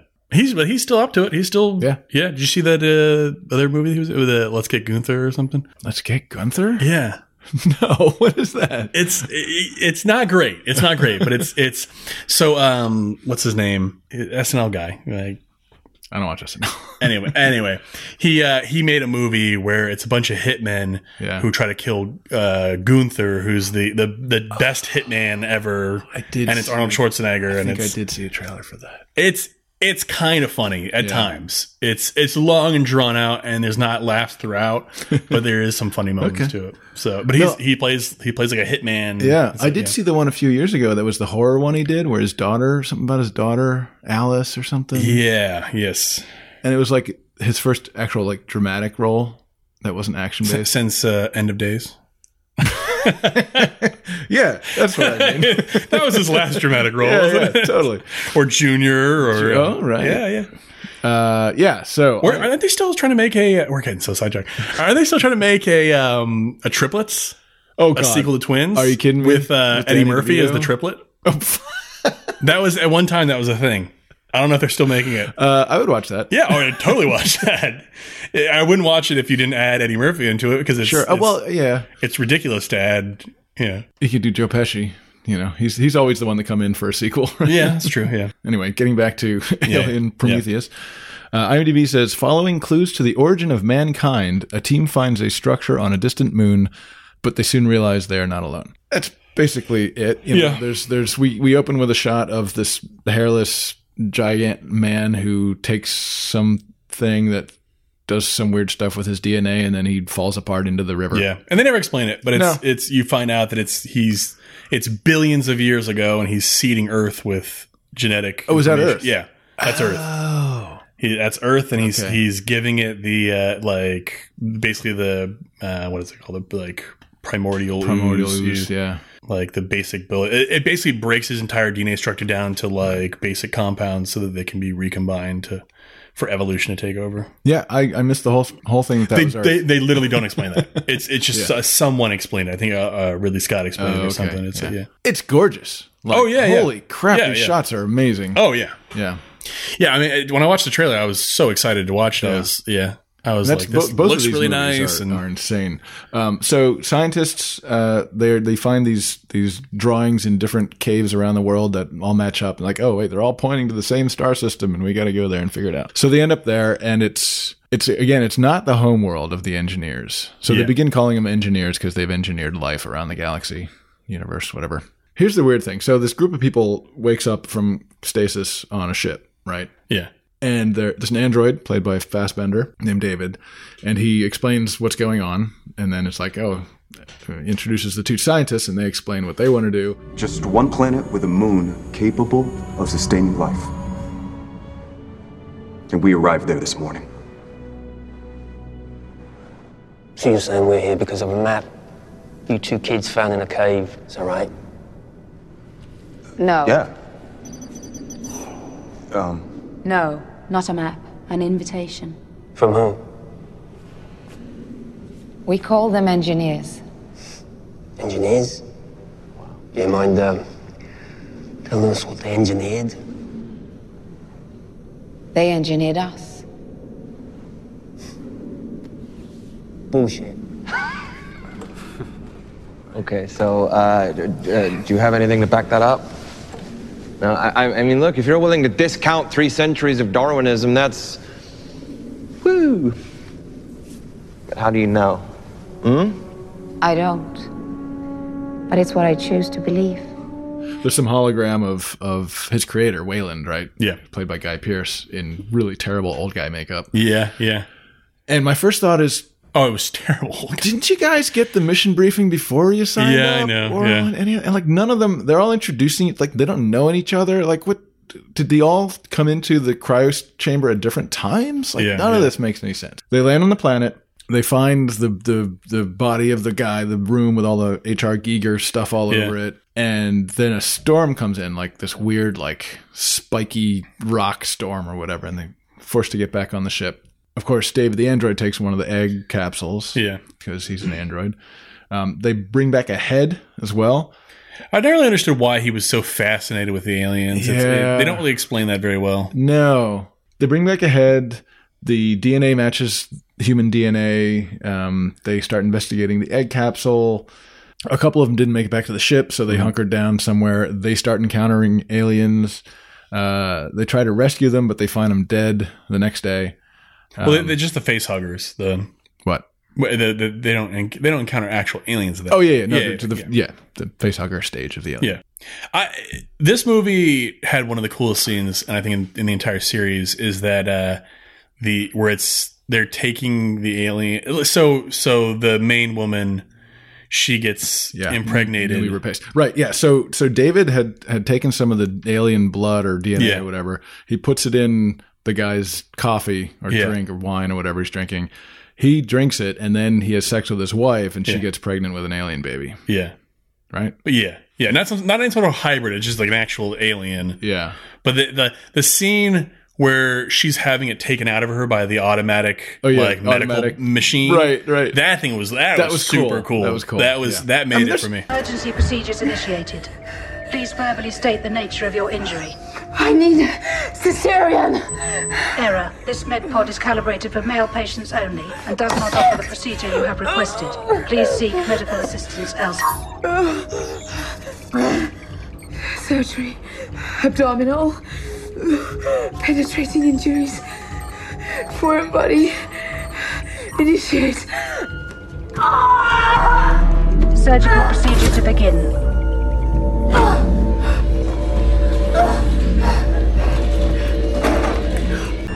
Running diagnostics.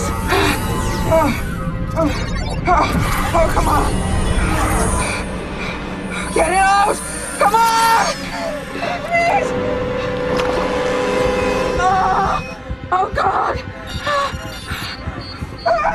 Come on! Initiating anesthetics.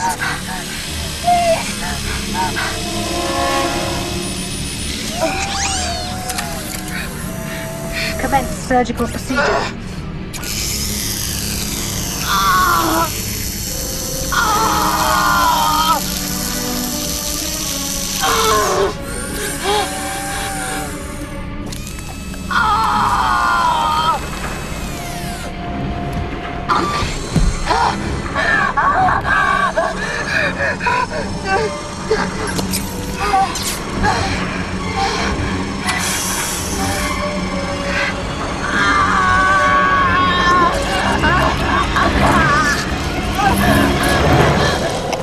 There's a lot of good scenes in this movie. Yeah. That's the thing. As a coherent, full movie, it's not good. No, but it's got great scenes to it. It's got great cinematography. It's almost like a vignettes of short little scenes that are like, oh, that's kind of cool. That's awesome. That's great. Yeah. But then when you stand back and look at it as a whole, you're like, it's nothing. None of that lines up or makes any sense. And then they find one of the engineers, right? Yeah, the last one that was there. He's in some sort of sleep or something. Right. And they wake him up, and then there's this big howitzer gun there, and then they find his and the engineer's like, it doesn't, because they're speaking. So somehow Michael learns the language of them. David. I'm sorry, David. Yeah. Michael's the next one. Yeah. David learns the language of them. Yeah. And so he's speaking to them, and they're like angry for some reason. Right. And then they and then there's the whole reveal that Guy Pearce is he's there. He's there, and he's hoping for immortality from them, and it's so weird. It is weird. And then they end up attacking him and killing him, the engineers, and he rips David's head out from his body, and so she's the last one left alive, really, and she convinces David to navigate to the creator's homeworld using their ship, right? Yeah. And then that's where it ends up. In the beginning of the movie, when everyone's in cryosleep, David is up and around because he's an android and he doesn't need that. And he's, they show him like playing basketball and riding a bike, and that's where I kind of feel like it got back to the first two. That's great. Yeah. But then they show him like learning a language by interacting with a computer that's teaching him the language. And I'm like, you're an alien. You're an android. Just have it program you to exactly. Come on. But that's not the point. I mean, the point is, I don't even know if they were. Here's the thing. This is a prequel. He's one of the earliest models, if not the earliest model of androids. Yeah. From this organ, but again, this. No, because I think in the next one they show an earlier model, don't they? Yeah, you're right. Yeah. Yeah, it's just like, I mean, it's fine, and it makes for interesting cinematography, but come on. Yeah, no, I get it. And he interacts with the ship by talking to it, which again, there's much more efficient ways when you're under pressure to talk to the but it's just he's built to be human, and he wants to be human. Yeah. There was a good line. Yeah. So who's he talking to? He's talking to maybe their main character, and I don't remember anybody's name in this movie. Right? Yeah. Except for his. We made you because we could, one of the characters says to him. And then he's like, can you imagine how disappointing it would be for you to hear the same thing from your creator? Yeah. Right? Yeah. That's a good line. That was a good line. Oh, yeah. Idris Elba's in this. Oh, yeah. I love Idris Elba. Yeah. He can't do American accents. No.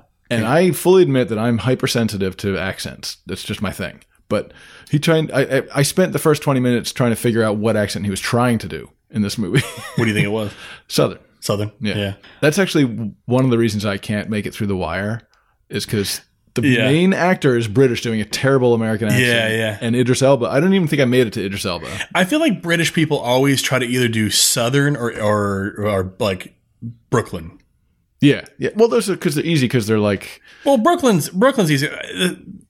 Very few English people can do Southern accents, Southern American accents. Yeah, it's kind of like people wearing a wig. You know it when it looks bad. Yeah, right. You don't know all the ones that are good. So there's a lot of British actors that can pull off American accents of various kinds. Yeah, I know the ones that stick out really stick out. Yeah, they do. And going the reverse way with Keanu Reeves and God. With The Walking Dead, Andrew Lincoln and Lauren Cohen are both British. Yeah, and I didn't know that for the longest time, because they're doing Southern accents that seemed maybe a little bit odd, but since I'm not an expert in Southern accents, Andrew Lincoln's is good. His is pretty good. Hers has gotten better. Yeah. But her like, it was very like she over enunciates some of the stuff, and so when I learned she was British, I was like, oh, that explains it. Yeah. But there are plenty of British people, and Black Panther just came out. Yeah. Some weeks ago. Martin Freeman, who I love. Yeah. When he was in the first season of Fargo. Okay. He did the sort of Fargo Midwestern accent. Yeah. And I think he did a bang up job. It was great. And now in this, he's playing a CIA agent, and his accent is terrible. It's the worst. Like, it took me out of the movie every time he was on screen. And he does that thing where he can't quite get the R's right. All right, we've drifted too far. Back to the third time. I mean, that pretty much summarizes. Yeah. Oh, and there was right. So there was the fact that she gets impregnated with an alien. Contrasts the fact that because she couldn't have babies. Yes, that was a thing. Yeah, or they brought it up once and never came back to it. Yeah, but, there's a lot of like incomplete. Yeah, stories and Let's talk about underwear. Yeah. So in the first 3, I'll say, Alien movies. Second one, they're wearing like boxer briefs. They're wearing or they're wearing like usually Ripley as these really skimpy things and whatever. But it's just like normal Earth underwear. Yeah. Maybe a little bit skimpier than we have today. Well, for her, especially for her, right? Yeah. Oh, all the Marines are in boxers, and stuff like that. So fine, they've got normal-ish underwear, and now all of a sudden, in our future, but previous to Ripley's time, they've got these weird mummy wrap. It was just the fashion of the time. Fashion goes in and out of periods. So. Oh, we're going for ancient Egyptian this year, ladies and gentlemen. And then at a certain point, they're like, screw it, let's just go back to boxing. Oh my God, yeah. And then, so she has the C-section in the automedic droid thing, which again, they don't have that later in the future. but it's great that there's like, it was designed, like in this, I think the story is like, it was designed for men. So there was no delivery function or no cesarean function. Yeah. So she had to like, just do like almost like stomach tumor or something. That was weird. Like, why would you have a medical droid that couldn't do both genders? I don't know. Yeah. But anyway, she gets a C-section, which is a rough thing to recover from. Yeah. And like minutes later, she's running around the ship. I'm like, it's like stapled her shut. Your stomach muscles are and not then it uses like connected the anymore. laser to seal her up. Yeah. Oh boy. It's just it's the drugs and technology of the future that you. Right. So I guess we're to understand that not only did these engineers / creators create humanity by doing the thing on Earth, but they created these aliens as well. Yeah, and I think if I remember correctly, I want to say that the aliens were designed to destroy their creations. Yeah, why? Because they were angry at them for some reason. I can't. Was that was a thing that I think that they were going to reveal? Yeah. In the second movie, Prometheus 2, that because it didn't do so well, they were like, just make an aliens movie. Yeah. Yeah. That when I watched Prometheus and I was like, I like it. Yeah, I don't dislike it. It's got flaws. Mm-hmm. It's not a great movie. We'll give it a rating in a second. But then I was sort of like, well, it left a bunch of cliffhangers in a sense. I want to see where this goes. And they just didn't address it. No, they just skipped it. And I was kind of upset by that. Yeah. Which kind of makes me not like Covenant a little bit. Yeah, I don't know. We'll get to it. We'll get to it. Yeah, what'd you give it? I'd give it a 6.5. Okay. 7 on a good day. All right. Yeah.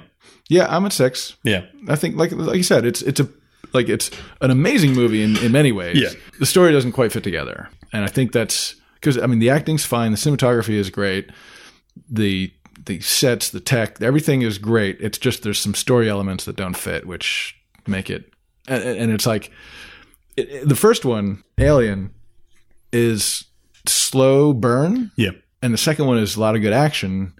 This one is just like it's slow and you don't get the payoff. Yeah. Right. Yeah. So they did. There's a lot of just like long, like you said, long, slow action sequences. Mm-hmm. The thing falling,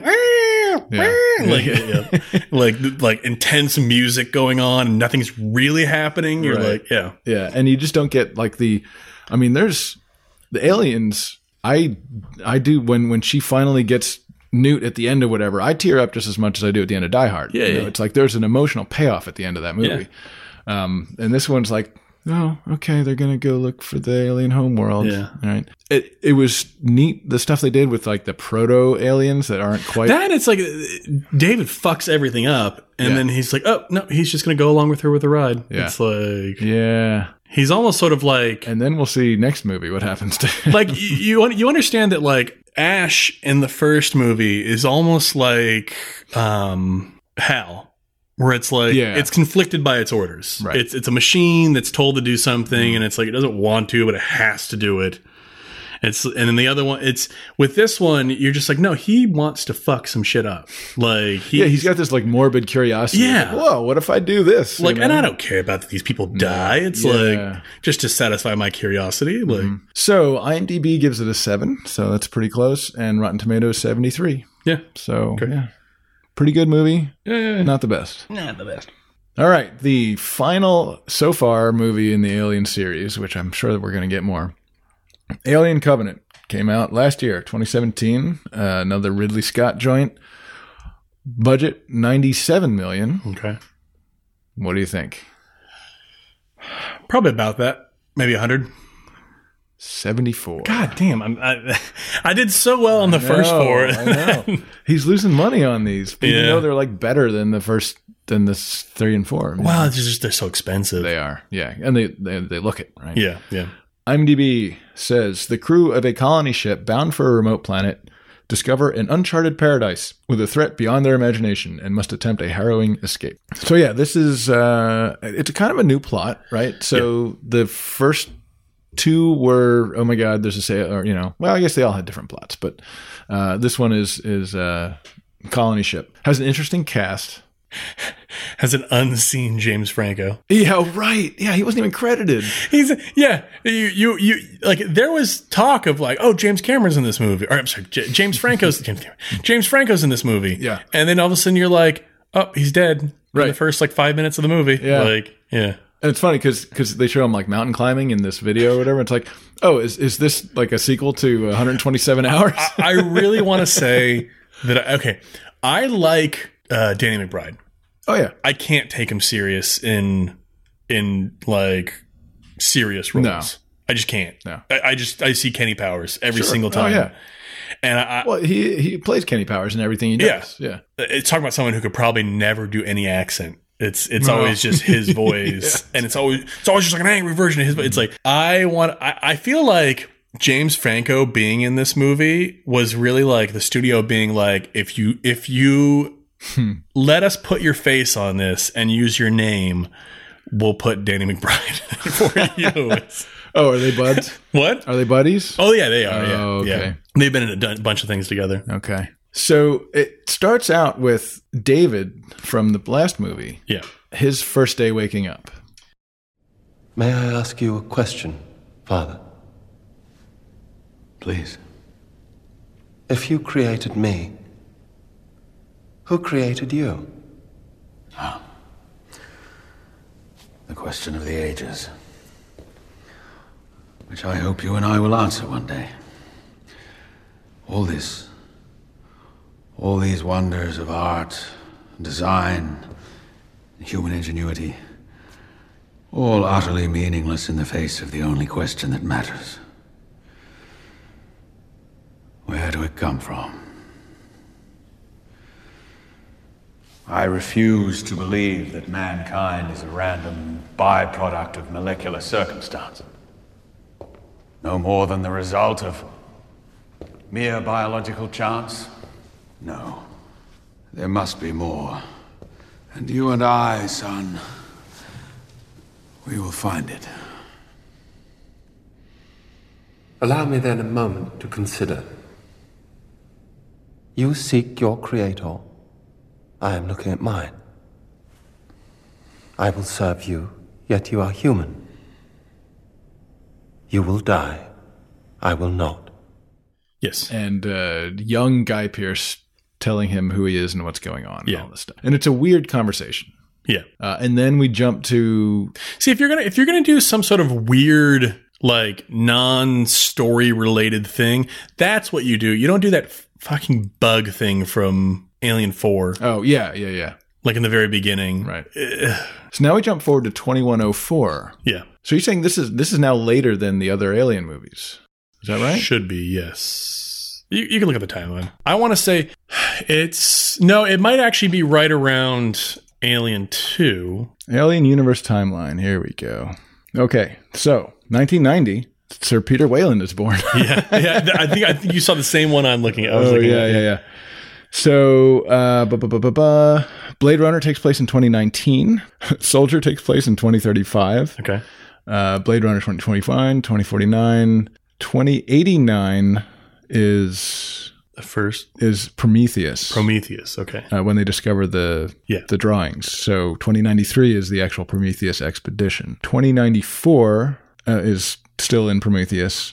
2104 is Covenant. 2122 is Alien. Really? I thought it was earlier than that. Really? 2179, Ripley's rescued at the beginning of Aliens. 2183 is Aliens. 2184 is Alien 3. Do you think that Ridley Scott's keeping track of this, or he's just throwing out numbers? Really? I feel like he's on top of this. I feel like he knows, at least if it wasn't, of course it wasn't all planned out from the beginning, but he's keeping track and making sure it all fits. So this is still pre-Alien. Okay. Yeah. So the ship hits a neutrino event and everything starts breaking. The crew is woken up. No one can see your air quotes. Didn't come across in my voice. Yeah. So, mumbo jumbo, something happens to the ship. And the captain gets incinerated because of the neutrino event.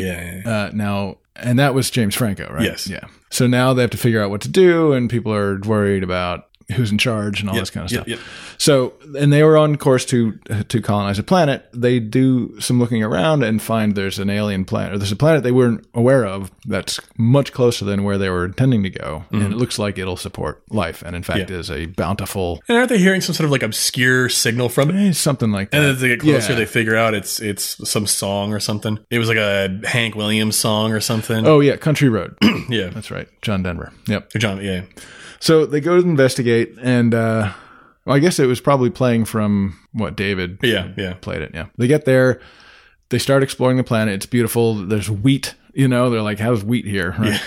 And a couple of the crew get infected by these little spores or something. Yeah. Right. Same thing. Same spores from the Prometheus. Prometheus, yeah. Which was not really a thing in any of the other movies. No. Yeah, because the aliens had been bioengineered by then. Yeah. So the infected crew start birthing aliens who then attack them, and then David shows up and scares them off. Yeah.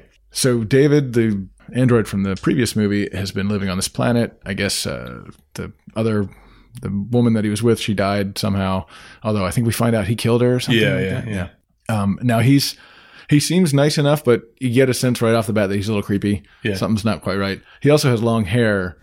My name is David. May I ask who's in charge here? May I ask who's in charge? Yes, I am. Yes, I'm the captain. What were those things? Is it even safe here? Perfectly. I'll explain as best I can. 10 years ago, Dr. Elizabeth Shaw and I arrived here, the only survivors of the Prometheus. The ship we'd traveled on carried a weapon, a deadly virus. Payload accidentally deployed when we were landing. In the confusion, we lost control of the ship. Elizabeth died in the crash. You've seen the result of the pathogen. Thus, I've been marooned here these many years. Rousseau on his island. Our crew was infected with this virus. The pathogen was designed to infect all non-botanical life forms. All the animals. The meat, if you will. So you can distinguish him because they've brought another similar model named Michael with them. And then it turns out that David had basically carpet bombed the entire planet here because there was actual living the engineers or creators, I guess they call them now. And he just like, screw it, I'm killing y'all. Yeah. I don't know why, I guess. Do we know why? No. I think it was because they had intentions of killing humans or something. Yeah. Again, there was some element to where humankind or the creations of these people did something that they didn't like, and then they wanted to wipe them out. So it's the Noah flood thing. Yeah, exactly. Yeah. It's like, we created you, we'll get rid of you. So, and apparently in their intervening time, David's been experimenting with the aliens and breeding different kinds and doing all sorts of genetic modifications. They find the body of the doctor from the previous movie, and her chest has been burst, so he figured out how to make chest bursters or whatever. And at some point he cuts his hair, so he now looks identical to it's Walter. You know where this is going. Yeah, so he kills Walter, right? Walter? It's Walter in my notes, so I could check IMDb. Yeah, check it. Now I just feel like an idiot because we've been calling him Michael for the last. It's Walter. Okay, never mind. So there's a big fight with aliens, and they make it back to the ship, and they fend off another alien, and Walter's with them, but it turns out to be David. An alien makes it onto the ship. They blow it out the airlock. That was the worst tip of the hat, or almost the worst kept secret in this movie. Was him being was the switcheroo that happened. Yeah. Oh yeah. I mean, the way they edited it was a dead giveaway. Mm-hmm. It's like he's bringing the rock down to smash him, and then it cuts. You're like, okay, obviously it's like, and then it just cuts to him running, like in that suit, and you're like, like that's something happened. Again, they blow the alien out the airlock, and then as she's going into cryosleep, she realizes that it's really David. Walter? When we get there, will you help me build my cabin?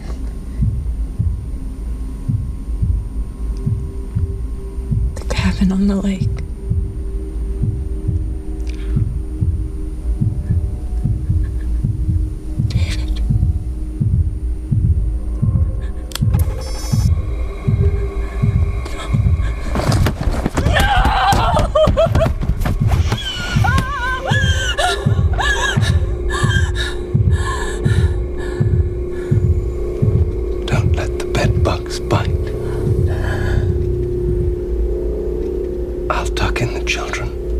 And David kind of regurgitates up some alien eggs and puts them in the cryo freezer. So weird. Yeah. So I guess they're going to go to the colonization planet and grow more aliens or something. I don't know. Oh, so yeah. Let's talk about accents again. Michael Fassbender as David is using his normal British accent, and then as Walter to distinguish him from David is using an American accent. And it's terrible. Yeah. When they were first flying the ship, so they call the ship Mother in this one again. And we forgot to mention it before, but the ship in 3 or 4 was called Father. Yes, I guess it would be 4, yeah, because they weren't on a ship. They weren't on a ship in 3, yeah. Well. And I thought that was cheesy when they did it, but I'm sure there's an explanation. The voice of Mother in this ship, I could have sworn was Sigourney Weaver. And I thought, that's great. It's like Star Trek using Majel Barrett for, for every ship, But it wasn't her. Yeah, and so the new captain of the ship is played by Billy Crudup. Yeah. And he's got this religious thing going on. Yep. And so it's like, oh, maybe God's this. That was super heavy-handed. Like, over. Just don't put religion in your alien films. It just ruins it. Android's hair grows? I didn't realize. I guess they are supposed to be that human. Are they that human that they have like... Now, yeah, that's the question. Are they like Terminators where it is living skin over an exoskeleton? Because we've seen the insides of these things, and it's a lot of weird, googly stuff that doesn't look like it would grow. Like, if his hair grows, does he grow and grow old? He doesn't grow old because he doesn't grow old. He didn't age. Yeah. Between the last movie. You're getting too deep into this. Yeah. There was a scene between the 2 androids. Yeah. And it was playing the flute thing? Are you talking about the flute thing? The flute that was so weird. Don't be shy. I can't play. Nonsense. Sit down.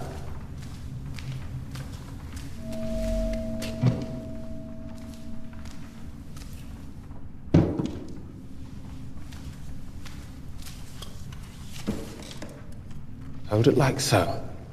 Nice and easy. Now compress your lips to create your embouchure.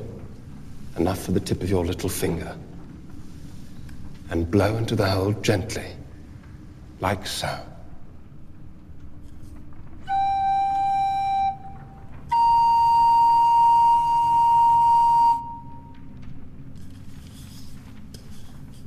Watch me.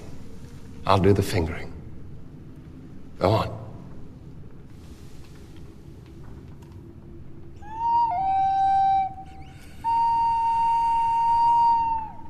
Very good.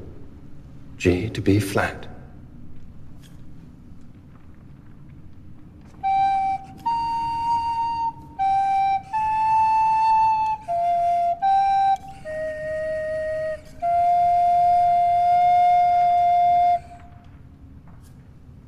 Now put your fingers where mine are. You aren't surprised to see me. Every mission needs a good synthetic. Gentle pressure on the holes. The weight of a cigarette paper.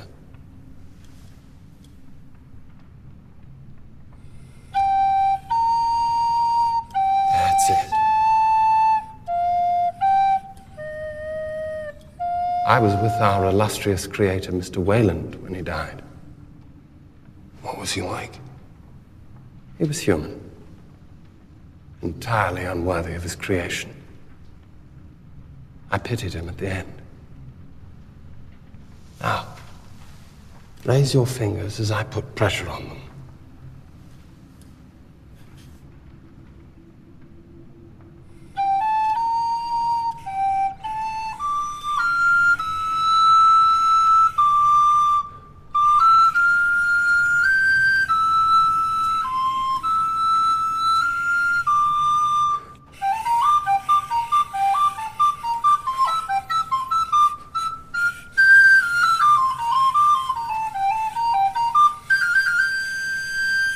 Bravo! You have symphonies in you, brother.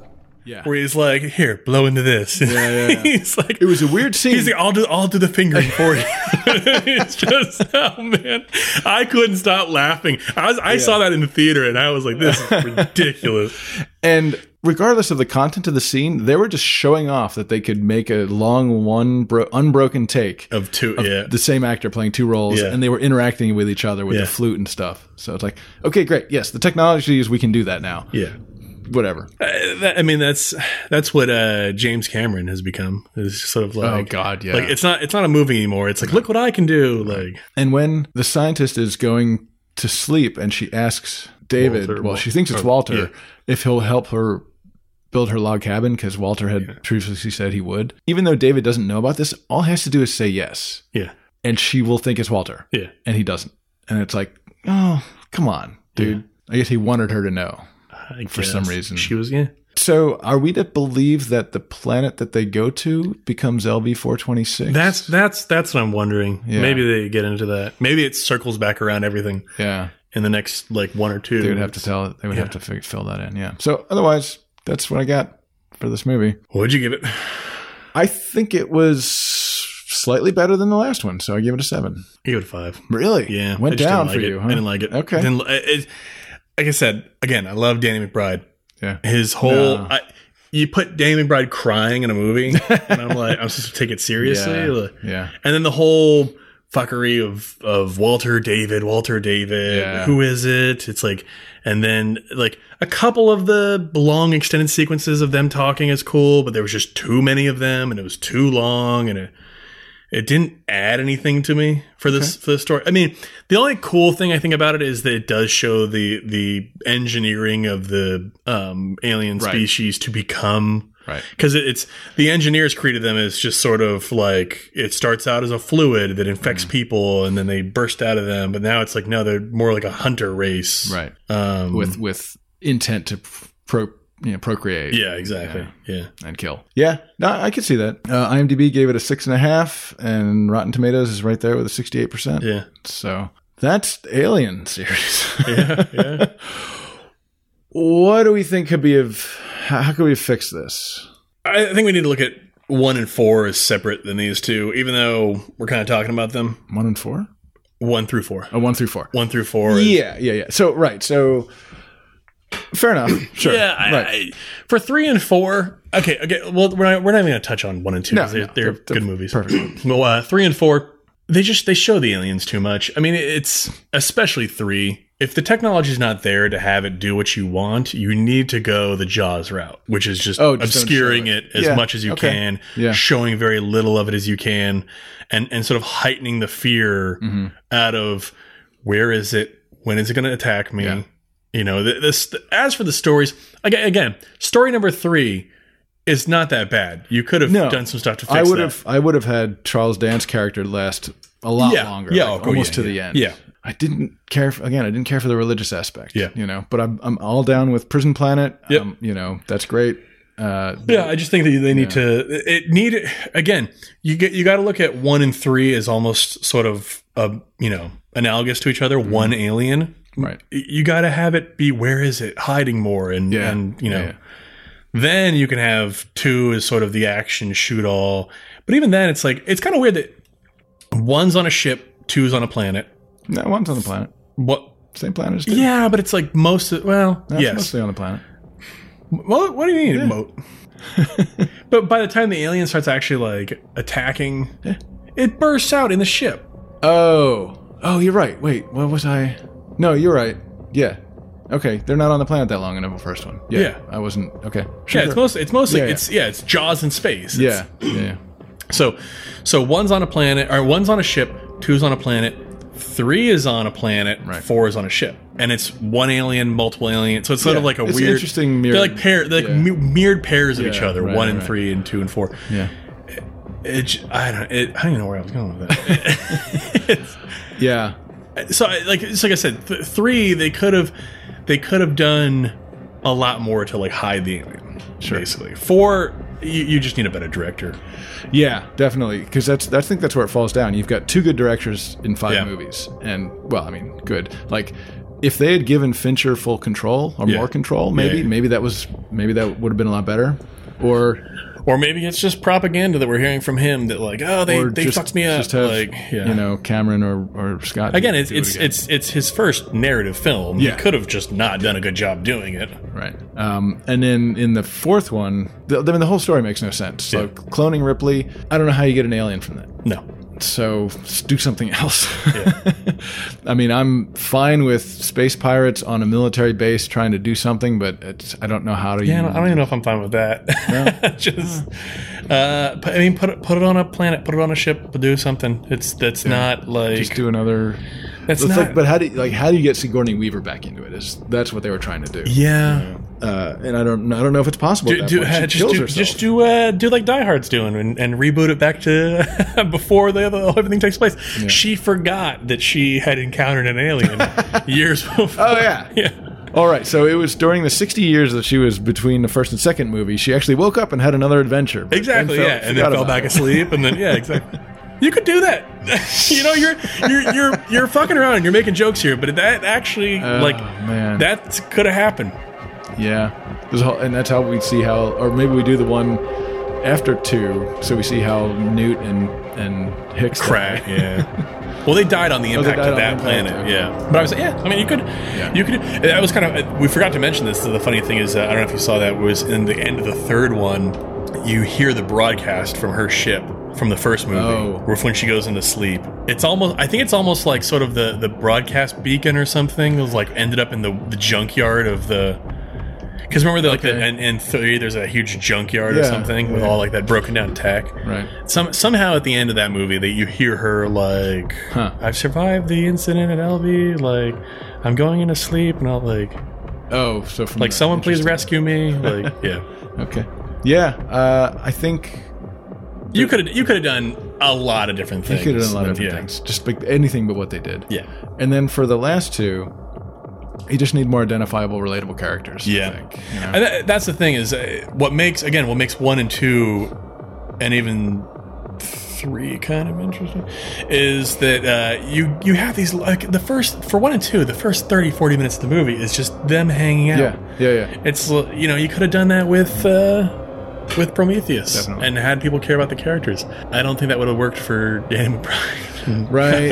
Yeah, and I wasn't a big fan of the cast in that last one. Yeah. Even the head girl, like the only other thing I've seen her in is Fantastic Beasts and Where to Find Them. Oh, yeah. I hated that movie. And I didn't like her character in it. Yeah.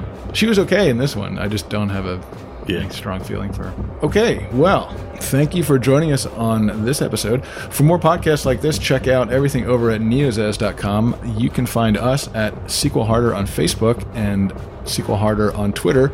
And if you want to check in, send us an email at sequelharder@gmail.com. And we'll see you next time.